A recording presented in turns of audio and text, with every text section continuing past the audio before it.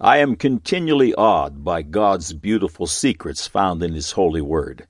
All the questions that College Philosophy 101 has asked innumerable times, such as, where did I come from, why am I here, and where am I going, have been so simply and cleanly answered. In fact, those are truly elementary queries. Even the hard and, yes, very hard questions are eliminated for the Spirit-led students of the Word of God. We are so immensely fortunate to have the inerrant majority text King James Bible in our hands that God might write His words on the table of our hearts. Have you yet to discover the secret of all time? When Nicodemus, a leader of Israel and a member of the vaunted Sanhedrin, came to Jesus by night, he was looking for answers. Jesus answered him, and at that moment opened unto mankind the revelation of the greatest secret of all time. John chapter 3, verses 1 through 5.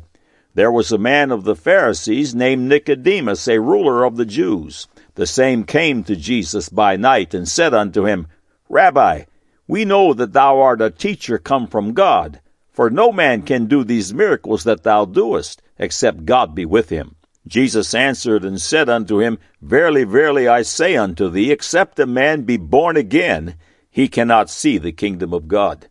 Nicodemus saith unto him, How can a man be born when he is old? Can he enter the second time into his mother's womb and be born? Jesus answered, Verily, verily, I say unto thee, except a man be born of water and of the Spirit, he cannot enter into the kingdom of God. Would you like the answers to all your questions? Would you like to have all your sins forgiven and forgotten? Are you ready to be born again, born a second time, this time of the Spirit, and participate in the greatest mystery and gift of all time? Click on the Further with Jesus for childlike instructions and immediate entry into the kingdom of God. Now for today's subject. God said, Genesis chapter 1, 29 and 30, And God said, Behold, I have given you every herb bearing seed, which is upon the face of all the earth, and every tree in the which is the fruit of a tree yielding seed, to you it shall be for meat, and to every beast of the earth, and to every fowl of the air, and to everything that creepeth upon the earth wherein there is life, I have given every green herb for meat. And it was so. Man said God is a creation of man and not the other way around. God and the Bible are simply a vacuous crutch for the uneducated and easily led. The Bible has no relevant insights. Now the record. To many, it's just common knowledge that science stands in opposition to the Bible, but that common knowledge is simply not true. There are an estimated 10,000 scientists in America alone, and approximately 100,000 creation scientists worldwide who reject Darwinism and hold to the Christian worldview. The greatest scientists of all time have arguably been Christians, or at least believed in God. It is shocking to most to know that God is the greatest scientist of all. He did not create all that you see by magic. Proverbs chapter 3, 19 and 20, The Lord by wisdom hath founded the earth. By understanding hath he established the heavens. By his knowledge the depths are broken up, and the clouds drop down the dew. It is only pseudoscience that stands in opposition to God's word. The scriptures clearly teach that in the beginning, man and all animal kind were vegetarian. A branch of linguistics called etymology has a foundational rule known as the rule of first occurrence. This rule declares that when a word is used for the very first time, its first use frames its definition. The original definition of the word meat, and still one of its definitions, is food. And in the beginning, at first occurrence, that food was herbs, fruits, vegetables, and grains. One of the sacrifices in the Old Testament, which the children of Israel were directed to offer unto the Lord, was a meat offering, and it consisted of meal, grains. Some Bible footnotes say that it literally means meal, but that's erroneous. It meant just what it says. It was a meat offering, which in its original form is grain, herbs, fruits, etc.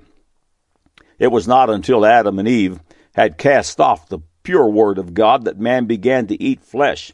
At that moment, the law of sin and death began to reign upon the earth. Romans chapter 5, verse 12, wherefore, as by one man sin entered into the world, and death by sin, and so death passed upon all men, for that all have sinned. Romans 8, chapter 8, verse 2 says, for the law of the Spirit of life in Christ Jesus hath made me free from the law of sin and death. Man begins to eat beasts, and beasts began to eat other beasts, and occasionally even men. This brings to mind Romans 8:19 and 22. For the earnest expectation of the creature waiteth for the manifestation of the sons of God. For we know that the whole creation groaneth and travaileth in pain together until now. The world's first animal offering made unto God by man was brought by Adam and Eve's second son Abel. This sacrifice was a shadow and type of the sacrifice Jesus Christ would make on Calvary's tree for the sins of the world. God accepted Abel's offering, but rejected Cain's offering, which he brought from the field. The righteous Abel was envied, hated, attacked, and killed by carnal Cain. The first animal sacrifice brought by man was death to the creature, whose shed blood was a covering for sin. It also ended in the death of Abel. This marked the first physical death of mankind, and it was murder. It should be noted that the Old Testament sacrifice for sin was eaten by the priest and his family, and by the one who brought the sacrifice and his family. The parts of the sacrifice that were detrimental to man were given to God, such as the blood, fat, kidneys, and the caul above the liver.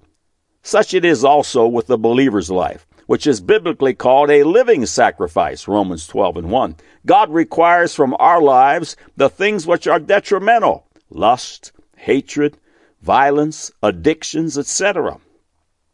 The Old Testament sacrifice for sin, which is now fulfilled in the saving blood of Jesus Christ, was implemented because of the fall of man, no longer vegetarian and sinless, but now sin and death are in the center of the issue. For more amazing information on this subject, click on to Why the Blood of Jesus on this website. In eternity, which for all of us is such a very short distance from here, the blood-bought will be vegetarians again, because the law of sin and death will no longer exist. Revelation speaks about some of the eternal diet and refers to eating from the tree of life, which once sat in the midst of the Garden of Eden. Until sin, Adam and Eve had access to this wonderful tree. Revelation chapter 2, verse 7, He that hath an ear, let him hear what the Spirit saith unto the churches. To him that overcometh will I give to eat of the tree of life, which is in the midst of the paradise of God. Revelation 22, verses 1 and 2, And he showed me a pure river of water of life, clear as crystal, proceeding out of the throne of God and of the Lamb. In the midst of the street of it, on either side of the river, was there the tree of life, which bare 12 manner of fruits, and yielded her fruit every month, and the leaves of the tree were for the healing of the nations.